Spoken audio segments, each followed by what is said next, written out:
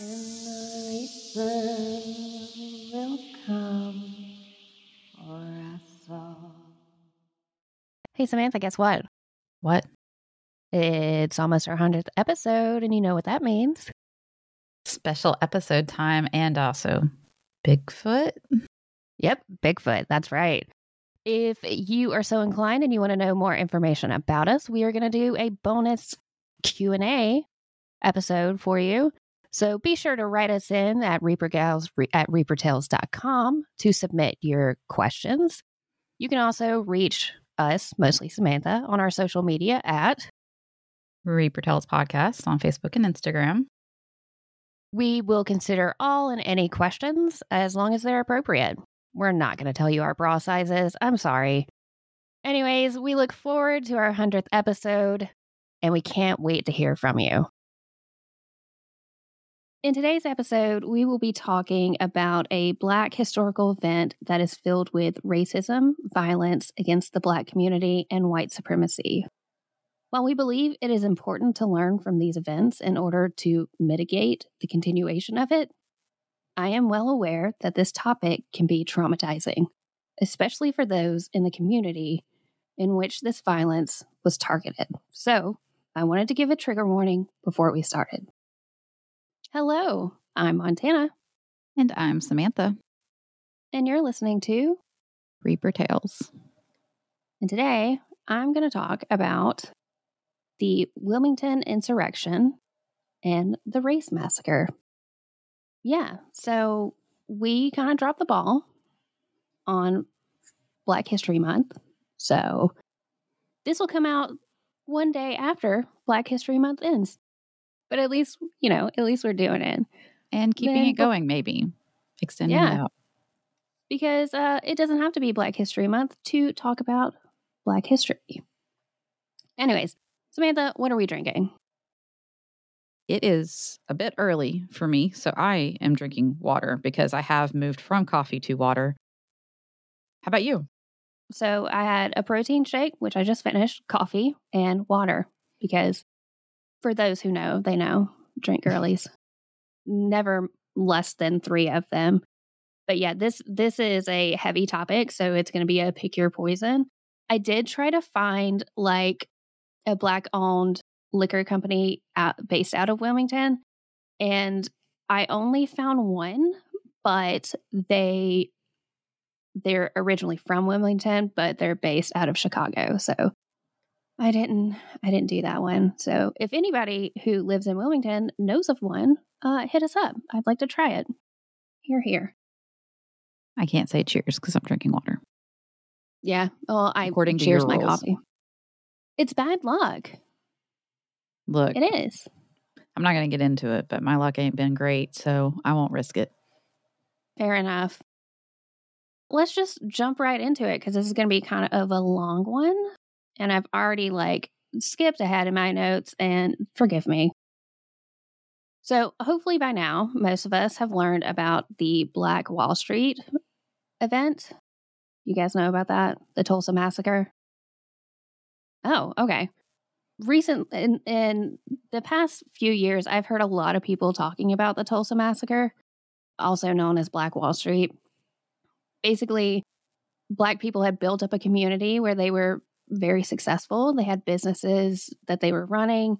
They interacted with the white community and they were thriving. But as things happen, white supremacists did not like that, and they burned the entire city to the ground. So that is like a more well-known Black Wall Street event that occurred, but it wasn't the only one to occur. The one I'm going to talk about today is a bit different, but it's too similar not to make the comparison to the Tulsa Massacre. And like I said at the top, I'm going to tell you about the Wilmington Insurrection and race massacre. And fun fact, which is not very fun at all, the Wilmington Insurrection is the only successful insurrection to take place in the United States. Oh. So, are you fact checking me, Kelsey? No, I'm looking up what insurrection means because I'm a fucking idiot. So it is No, you should definitely bring that up whenever something like that happens, because there's probably a listener that's got the same question. So an insurrection is, and you can correct me if I'm wrong, Kelsey, since you're looking it up, but from when I looked it up, and of course we had an insurrection event recently in the past couple of years, it is a violent attack on either the government or the body of people who are in power to overthrow their rule. So, okay, yeah, she's shaking her head. I'm right. Look, I can remember stuff. Hey. Oh, yikes. Before we jump into the story, it's important to understand that while the U.S. school system is great at whitewashing history and not teaching about anything that paints white individuals in a negative light, also, this is not a critique on teachers. It is a critique on the school system itself for restricting that. The reason we don't know about this particular portion of history is actually because it was falsely reported for a century. Almost a century, like within months of a century. We didn't find out the truth about the story until recently.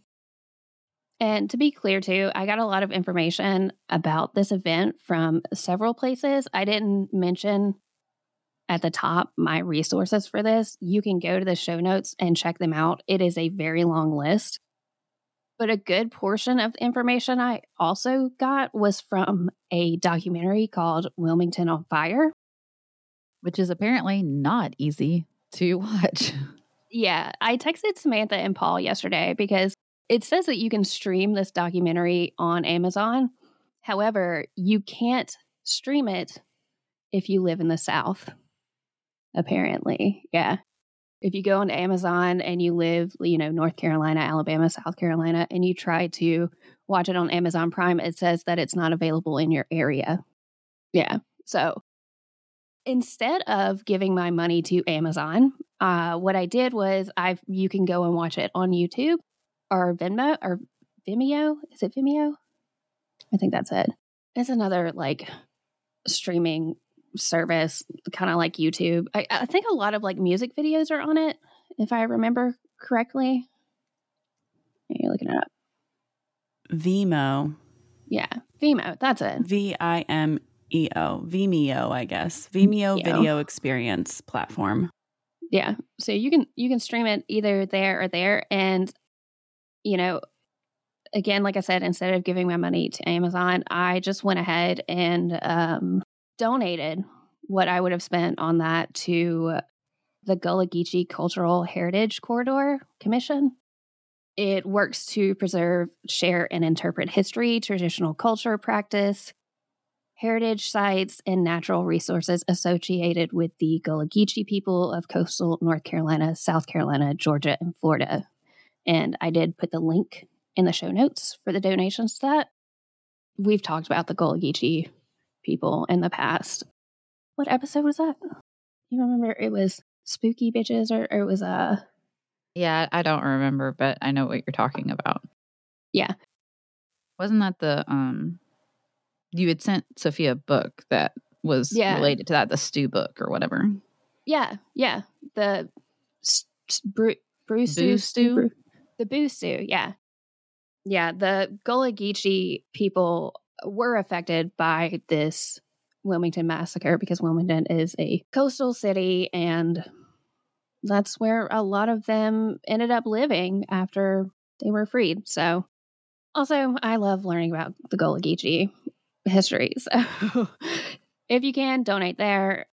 There's also a couple other places I am putting in the show notes if you feel so inclined to donate to those. Wilmington, North Carolina in the late 1800s was a vastly different city than what it is today. Not only was the demographic majority Black people were in a position of power within the community. 3 of the 10 aldermen were Black. The city had Black health inspectors, postmasters, magistrates, and policemen, albeit under orders not to arrest anyone white.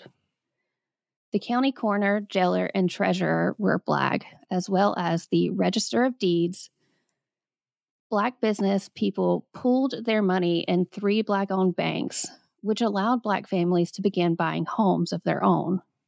They even had a Black-owned newspaper. And if you're not familiar with that time, and even today, like some of this stuff still like echoes in today, Black people weren't allowed to own homes even after they were freed. And they were restricted in that because banks would not lend to them. And so for them to pool their money into open banks, it opened up prosperity for them in this city, which was a huge game changer. So keep that in mind. This was obviously before the regulatory requirements of non-discriminatory actions. Correct, Amundo. When lending and having bank accounts. Yeah, yes, all of that. And why we have that regulation, by the way. Yeah. Yeah, but I mean, years of things like redlining and all of that stuff still affect that community and their ability to prosper and grow wealth. So while it's helped, it didn't fix the entire problem. Now, this was all after the Civil War ended, and while many Southern cities had the same laws in place that protected Black people and allowed them to vote, other Southern cities fought back against these laws. They triggered deadly white violence against Black voters, organizers, and office holders. Wilmington was different, though. The city of 20,000 had 8,000 Black men who could vote now.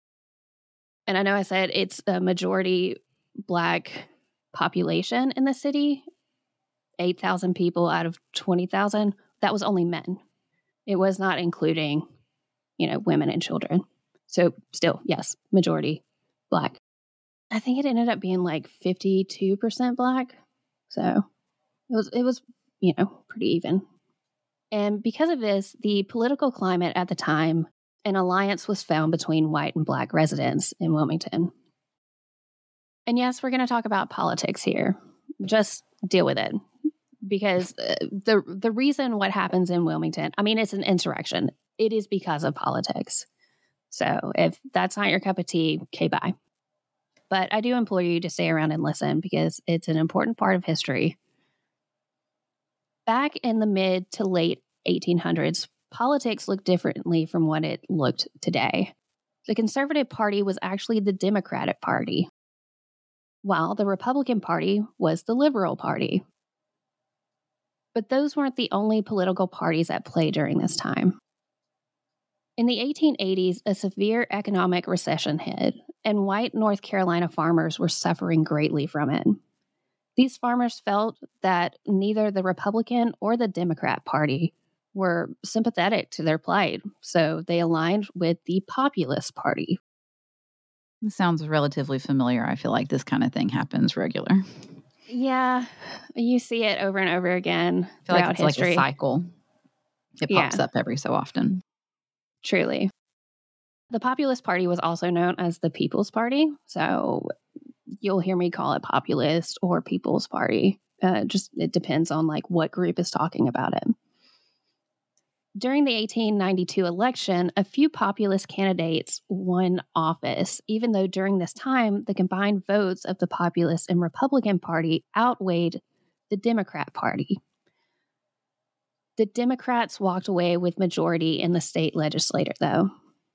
That's because the Populists and the Republicans while they were taking votes away from the Democrat Party, they weren't aligned on their goal, and so it was split. It couldn't really. It's kind of like the Libertarians Party. It'll pull votes from both sides. Yeah. So sometimes it can help, but unfortunately, you're not aligning to one side to help them either. So there's not enough to give you a majority. Yeah. And in today's day and age and the political climate, a lot of us would like to not vote for either one of the parties at all. Yeah, not have a party at all. But our fear is that if we don't align on one, we're going to end up with an even worse person in power. In this case, they actually did something that was really interesting, and it worked out for them.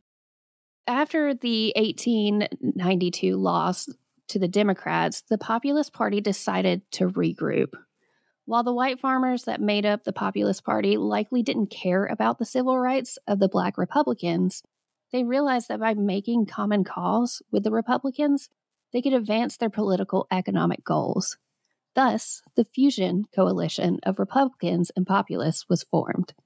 This was then called, some people called it like the Fusion Party or just the Fusion Coalition. It was like a combination of Republican and populist parties coming together to kind of, because they did, at the end of the day, they had a lot of ideals in common. And while they weren't 100%, it was better that they aligned to make a difference. I mean, again, that's kind of like the libertarians going with the Democrats now. It's very similar.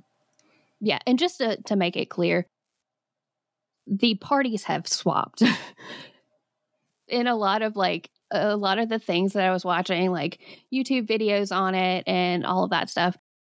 There were knuckleheads in the comments like, see, Democrats aren't that great, blah, blah. And I'm like, bro, At some point they swapped. 1950s. Let's look at it. there was just a 180 for both parties. So just to be clear, these parties change in what they support. And they flip from liberal to conservative, conservative to liberal. We're not saying that Democrats are conservative now. Read your history. Now, once they formed the Fusion Coalition in 1894, this coalition took control of 1894 was another election. They took control of the state legislature and elected a populist and a Republican to the U.S. Senate. Which, quick turnaround. Mm-hmm. They worked together again in the 1896 election, and Fusionists retained control of the legislature and even elected a Republican governor. They enacted reforms that benefited the Black community and the white working class. During the Fusionist era, Wilmington was the most populous city in North Carolina. It had a busy commercial port with a strong economy. It wasn't just the white individuals who were prospering from the economy either. Wilmington had a thriving Black middle class. The community as a whole seemed to be working, living, and thriving cohesively together. White and Black people intermingled in business, community, and even in relationships, which was not done back then. Yeah, it was not. People didn't take kindly to that. White business owners bought out advertisements in the Black-owned newspaper called the Daily Record. The Daily Record was operated by Alexander Manly. And his brother was also a part of the newspaper. But we're going to focus mostly on Alexander. Alexander Manly, also known as Alex, was the acknowledged grandson of Governor of North Carolina, Charles Manly. Charles Manly, a white man, meant that Alexander was more white passing. This comes up only in the sense that Alexander, when he goes to marry his wife, she is a Black woman. And it's funny because in the documentary, his grandson is talking about this, and he says, they didn't like the fact that he was so light-skinned. So he was treated a little bit differently in that sense, but he was also treated differently in the sense that at the end of the day, he was still a Black man. So the racism was still there. Now, Alexander went to Hampton and studied commercial painting and possibly printing. His grandson couldn't get full documents on that, but he thinks he studied printing because he ended up printing a newspaper, all that stuff. Alexander moved to Wilmington to work and ended up falling for his boss's daughter. This is before he starts at the newspaper. And they marry. And shortly after marrying his boss's daughter, he opened the only daily Black-owned newspaper in the country at the time. And he was extremely successful. Like, everybody bought his newspaper. If I remember correctly, it was only one of two in the city of Wilmington. So, get it. At the same time, all of this is going on, there's another newspaper based out of Raleigh called Raleigh News and Observer. At this newspaper, there was a publisher by the name of Josephus. Yes, Josephus. Okay. Josephus. Daniels. What a stupid name. It's unique. And I looked this dude up because he's a dickbag. We're just right out the gate. He's a dickbag. I was assuming so since you're making fun of his name. At least I was hoping so. He looks like the off-brand Kevin Spacey. If you wanna look him up, like we don't like Kevin Spacey either, but like he does. He looks straight up like the off-brand Kevin Spacey. The generic version. Yeah, generic version. What is the Walmart brand? Sam's Great Choice. value. Oh yeah, great choice. He's great value, Kevin Spacey. Okay. Oh man, where is it? Yes. Say his name again so I can look him up. It's Josephus, Jospphus Daniels. Kelsey's just nodding. Just shaking her head. Yeah, he does. I was just like, what was Kevin Spacey doing? Wait, because if you look at it real quick, you're like, oh, is that? Oh, it's not. Okay. Anyway, so Josephus was and I'm not going to call him Daniels. I'm going to keep calling him by this stupid name. He was a huge advocate for the Democrats. Surprise, surprise. One day, he meets with a man named Furnifold Simmons, who was the chairman of the state's Democrat Party. These two dipshits wanted to do something about the political situation in North Carolina. Because at the time, it was rapidly flipping Republican, and they were losing control of the situation. They wanted to eliminate Black people from being able to hold office or even show up on the ballot. They openly professed their intentions, labeling this project the, quote, white supremacy campaign, unquote. Ew. Very ew. When we get into some of these names that they give themselves, no creativity. I mean, at least they're being clear on their intentions, I guess. Yeah. They were going to steal the upcoming 1898 federal and state election. So they pre-planned this. Pre-planned it. They did this in several different ways. The first was to exploit the inherent racism of the white populist supporters. This was a multi-step process. First, Josephus used his very influential newspaper to spread propaganda about Black people. During this time, many people couldn't read, so they used the cartoons in the newspaper to create depictions of Black people in very derogatory settings. And yeah, like obviously I watched the documentary. I saw it's disgusting. Go and look that up if you want to see it. I do not recommend. They also cultivated a narrative that Black people were, quote, stealing, unquote, the jobs from white people. I knew that's where that was going. I knew it. That whole South Park episode, they took our jobs. Like, my guys. The stuff that's being said, just newsflash, the stuff that's being said today has been said for over a century. And it's always against poor people and people of color. Yeah. It's not new. And in this case, like, and it's not any truer today than it was then. No, I know. And this tactic is still used today to demonize and to spread misinformation and propaganda against marginalized groups, especially Black people. Well, it's still done today because it still works. Yeah. What they did is they took a poor group of white people who weren't as well educated, who didn't have a lot of resources economically and things like that. And they said, you don't make enough money because Black people are taking those jobs from you. Instead of them being able to step back and recognize that the people who are in a position of power are feeding that information to them. It's infuriating. Anyways, I've got some soapbox on that coming up. You're welcome.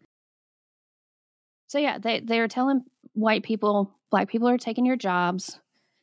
This is leading to the wage disparities between races, which while Black people were employed more in Wilmington during this time, say it with me, capitalism, baby. They were paid at a much lower rate than that of the white people at the time. White people also felt they were paying way more in taxes than Black people, which they found unfair because Black people held the majority of the jobs in the city. But the reason they were paying more taxes was because they were landowners and homeowners, property owners. And up until very recently, Black people were unable to buy homes. So they're paying property taxes. They're paying taxes because of privilege. Yeah. That's correct. Also not changed much, to be perfectly honest. And that's something that we don't pay attention to. It's that situation. I've talked to family members before. People say it's not fair. They only say it's not fair when they are not currently seeing the benefit. They don't see the fact that sometimes it's not fair and you're getting the benefit of that unfairness. That you don't have a problem with. What you have a problem with is when you're not getting a benefit from it. You're the one that's having to pay the price. And you got to take both. If you're going to take the privilege, you got to take the unfairness on the other side too. Yeah.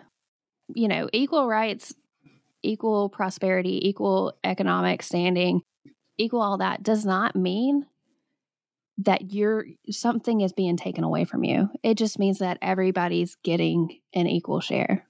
Nobody's going to get more than not you. Not mutually exclusive. Yeah. And I think that's a hard concept for people to really wrap their brain around. And this is such a shining example of what could be if we allowed that to happen. You know, Wilmington was the most prosperous city at that time in North Carolina and even in the East Coast. So, you know, yikes. I think what's killing me right now is just how much similarity. This is 100 years ago, and we're still dealing with the exact same issues. Well, and there's a reason that we are. Just because this isn't we don't taught. Learn. Yeah. Well, we're also not taught this, or it is actively covered up for a century. Well, you can't learn from history if you aren't aware of it. Very true. From what I could tell, these tactics worked on the white populist party. They began to question their alliances with the Republican Party. To make matters worse, this bitch named Rebecca Ann Felton opened her stupid mouth. Rebecca was the first woman to serve in the U.S. Senate, though she only served for a day because she was a stupid bitch. While Rebecca was a staunch advocate for prison reform, she was an advocate for some pretty great things. She was an advocate for prison reform, women's suffrage, and education reform. She was also a prominent white supremacist. Gross. Which, if you're a white supremacist, you aren't an advocate for the others. I'm sorry. I'm not sorry. You can't support equal rights for one group and actively be a part of a group that's suppressing another marginalized group. That's not how this works. We all get equal rights, or none of us do. None of us are free until we're all free. There you go. During the summer of 1898, Rebecca made a speech where she openly called for lynching Black men because they posed a threat to white women. You know, the old narrative that white women need to be protected at all costs. And I didn't want to quote it directly in here because it is such a disgusting quote and it's very upsetting, but it was something along the lines of, we need to lynch Black men, 1,000 Black men until this never happens again, which she's talking about like Black men raping white women It's that whole like pure white women are delicate. They're pure, everybody.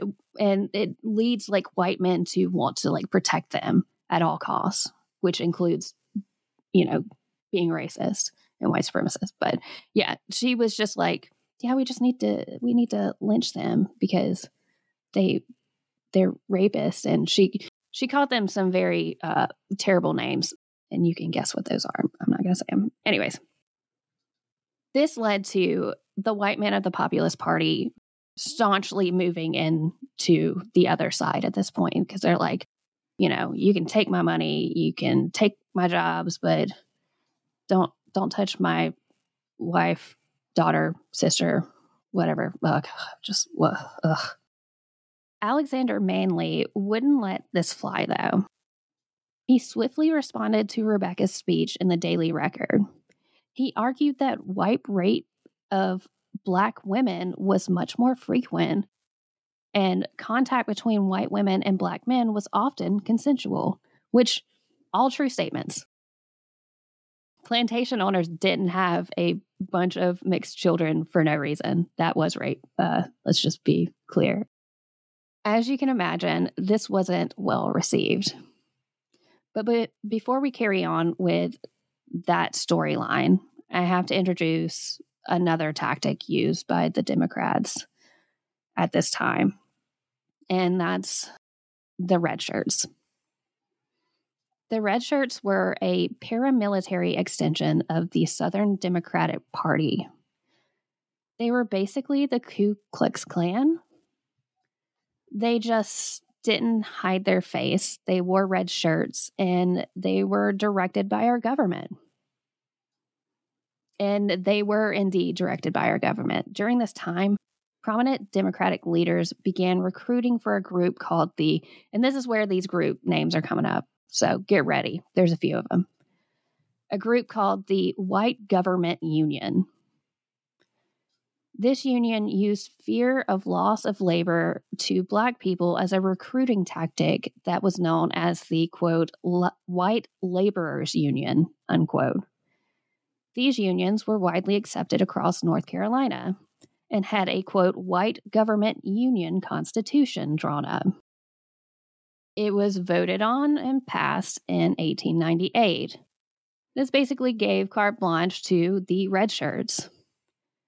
And I do want to point out that in this documentary, one of the researchers points out himself that while this Constitution and the bylaws were voted in 1898, they have never been able to find that there was ever a vote to abolish this Constitution. So as far as we know, it is still in play in North Carolina. Big ol' yikes. Another great point from one of the interviewers made in this documentary was that these white men, or white supremacists, red shirt terrorist groups around, a lot of them were fueled by the loss of the Civil War. While it was still, a couple of decades later, the group had begun to build itself out of the ashes of the Confederate Party. These men felt cheated and robbed of a victory, not because the Union soldiers defeated them, and not because Abraham Lincoln had defeated them, but because of their previously owned slaves' complicity with the Union Army and ultimately their downfall on that side of the war. If you're not like a history buff, or you didn't learn a lot, or you forgot portions of your childhood, the Union was actually losing badly to the Confederate Army until they negotiated equal pay and rights with previous slaves. These newly freed men were the tipping point that allowed the Union to win the war. So these men who feel like they've had everything stolen from them are now seeing Black people prosper and intermingle with groups of white people who were previously very poor and under the thumb of rich plantation owners. It only fueled like this hate and this rage within their like terrorist group. And like just a note, like I'm not trying to sympathize or empathize with like the white supremacist groups in this.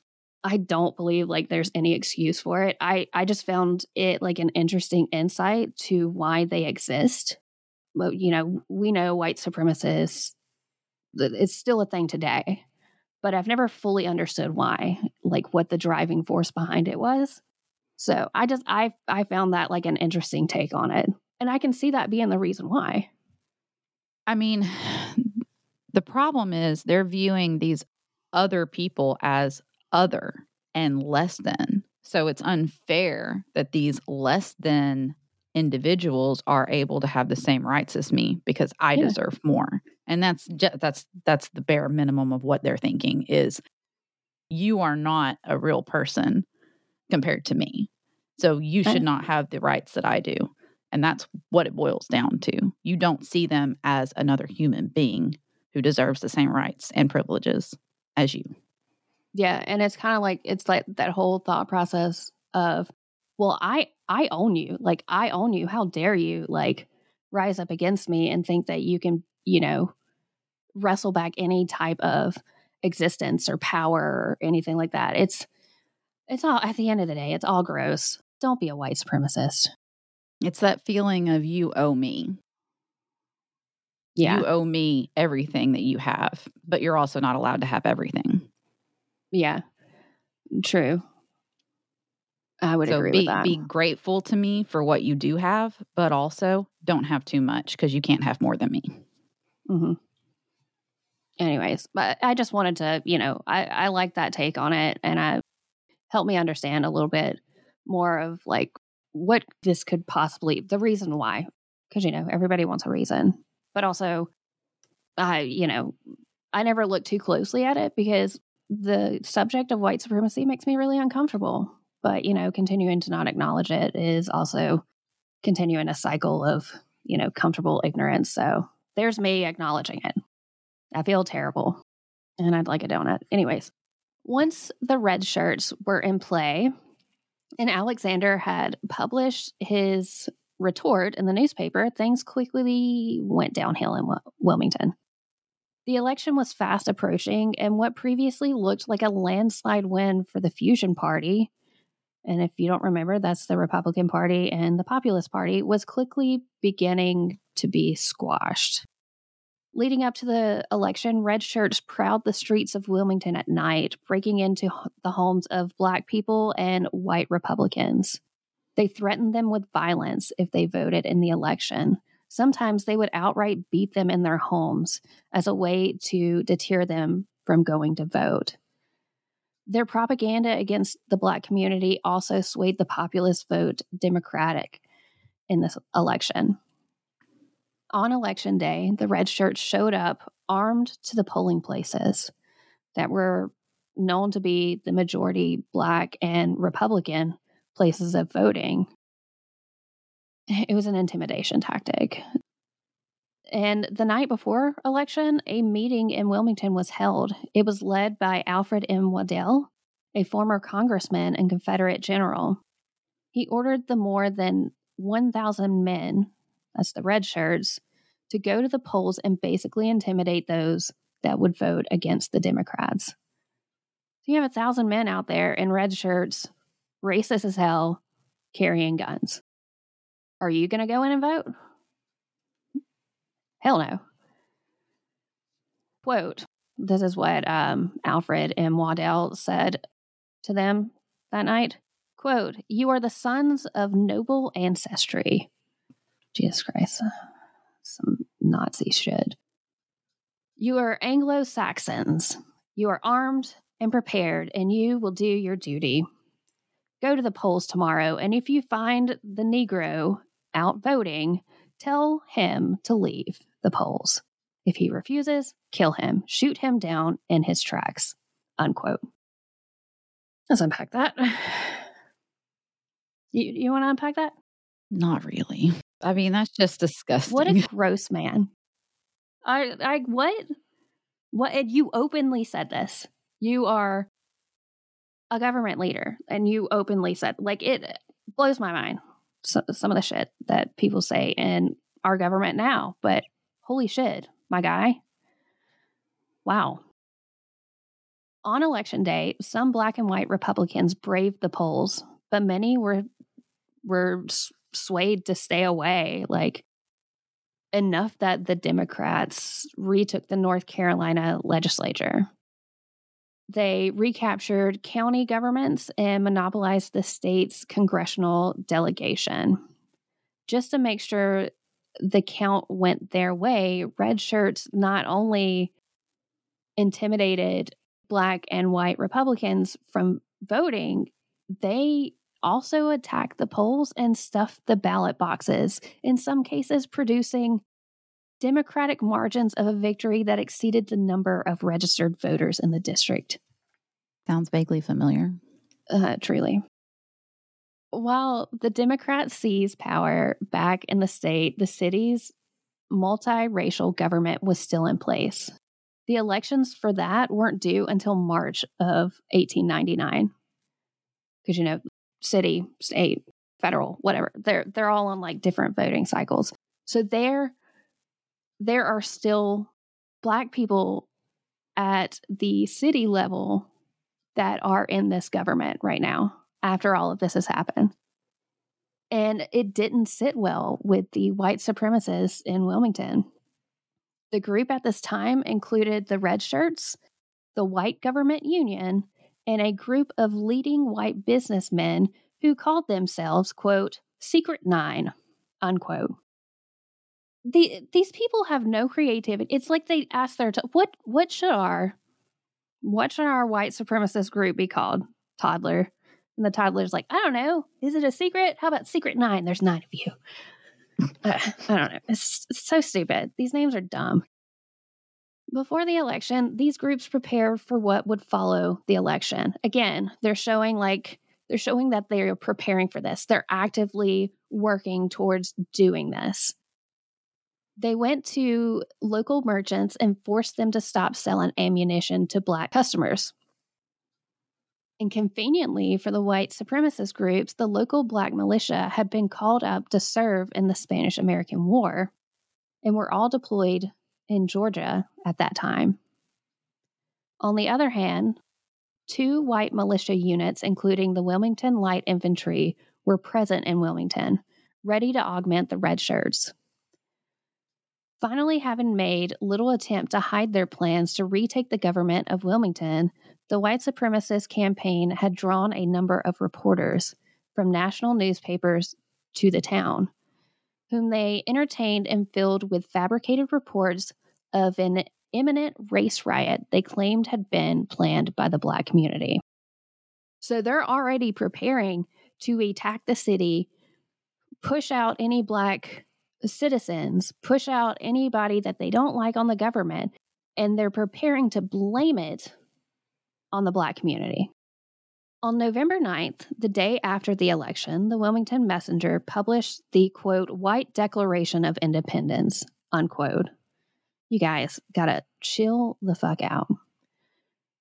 It was a list of resolutions promising that whites would never again be ruled by, quote, men of African origin, unquote, that Blacks would no longer be allowed to vote, and that white men would be given, quote, a large part of the employment hereafter given to the Negroes, unquote. It demanded that Manly leave, this is Alexander, Manly leave the city within 24 hours, and he did.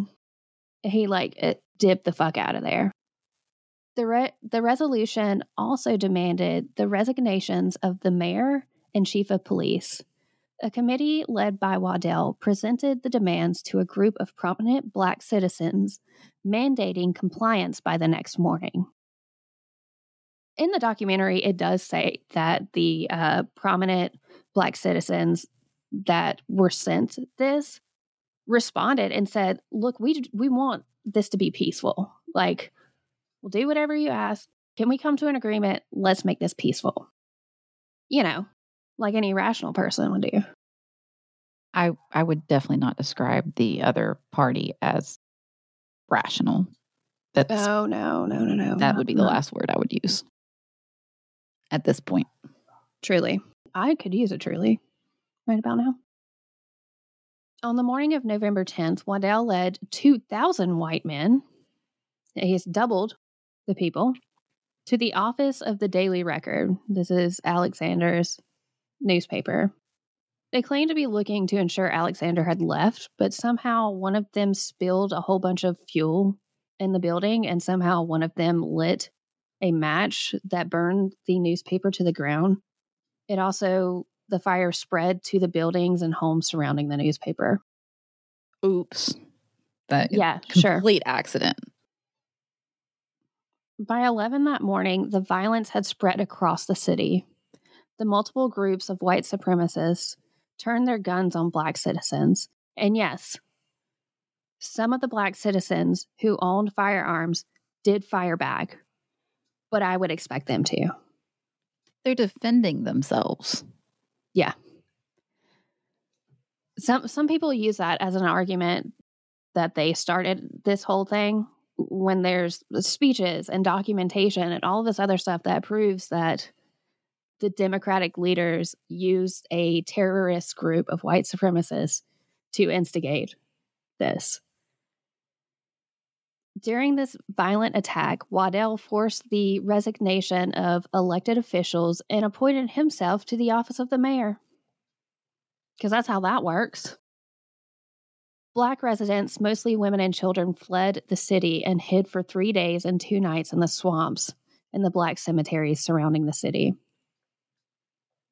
The morning after the attack, prominent black and white Republican citizens were marched to the train station, and they were told to leave. They were also told that they would be killed if they returned. In the weeks following, around 2,100 black citizens fled the city. The death toll for the black community that day is unknown for certain, but it is generally believed to be around 60 killed that day. And I've even seen some places that said it was as much as 60 to 300 killed and injured. This was and is the only successful insurrection carried out in the United States.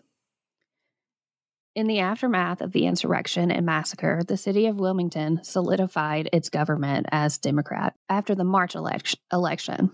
This government helped pave the way to impose Jim Crow laws in the city, which ended up eventually spreading, as we know, across the South, these more strict Jim Crow laws. The events were written up falsely as a race riot following it. It was said that black citizens rioted after they lost the election and that the group of white supremacists only fought back against their riots and violence against whites. This was written into history books in Wilmington. It was believed to be the true story of what happened that day for a century. In one place I did, and I forget which, I think it was a YouTube video, or it might have been that documentary. There was an initial account of what happened that day, and it painted the white supremacists in a golden light, that they were only protecting the city, and it demonized black people. But a few years later, a reporter went to somebody who was present that day of the massacre, and they stated what the truth was. And it was published, I believe, but it was well received because people thought that the white supremacists did what was right by removing black people. So inherently people, even though the first account was said the way that it was because there were legal repercussions to it, but then later on they accepted the second story but never wrote it into history or taught it because they didn't want to be shown in a bad light. But everybody was like, yeah, that was, yeah, good job, bro. It was very icky. Over the decades, the story did change a little bit. It softened a little bit. Some of the wording was changed in how it was presented and written up for like history. It went from being blacks attack whites and it was very propaganda based to race riot in Wilmington. Like over the years, the way they phrased what the event was lost its like, I don't really know how to say it. Some media specialist could probably tell me what I'm trying to say, but it lost its impact. And the narrative was kind of changing, but at the end of the day, it was still being taught as like the black community started this. This, thankfully, wouldn't always be the case. As the 100-year anniversary of the massacre approached, the Black American descendants of those who suffered through it, along with some academics, called for a re-examination of what truly happened. In 1998, a symposium was held at the University of North Carolina in Wilmington. In 2000, North Carolina's General Assembly established the 1898 Wilmington Race Riot Commission, which leveraged earlier scholarly investigation, conducted public hearings, and undertook detailed analysis of primary and secondary sources.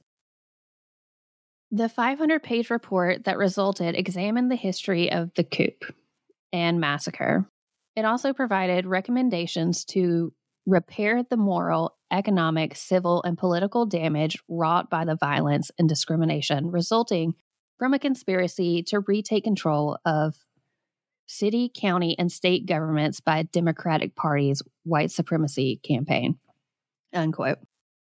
So, the producer and the director of the Wilmington on Fire documentary has actually crowdsourced to do a follow-up documentary, Wilmington on Fire 2, pretty much.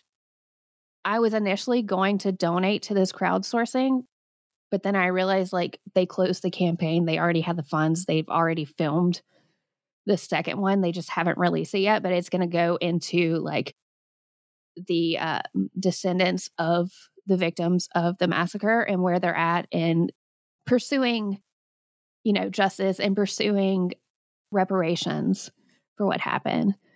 So I'm looking forward to that. If it comes out, we'll post it on our social media that it's out and you should go watch it. I truly think that you should go watch the first documentary.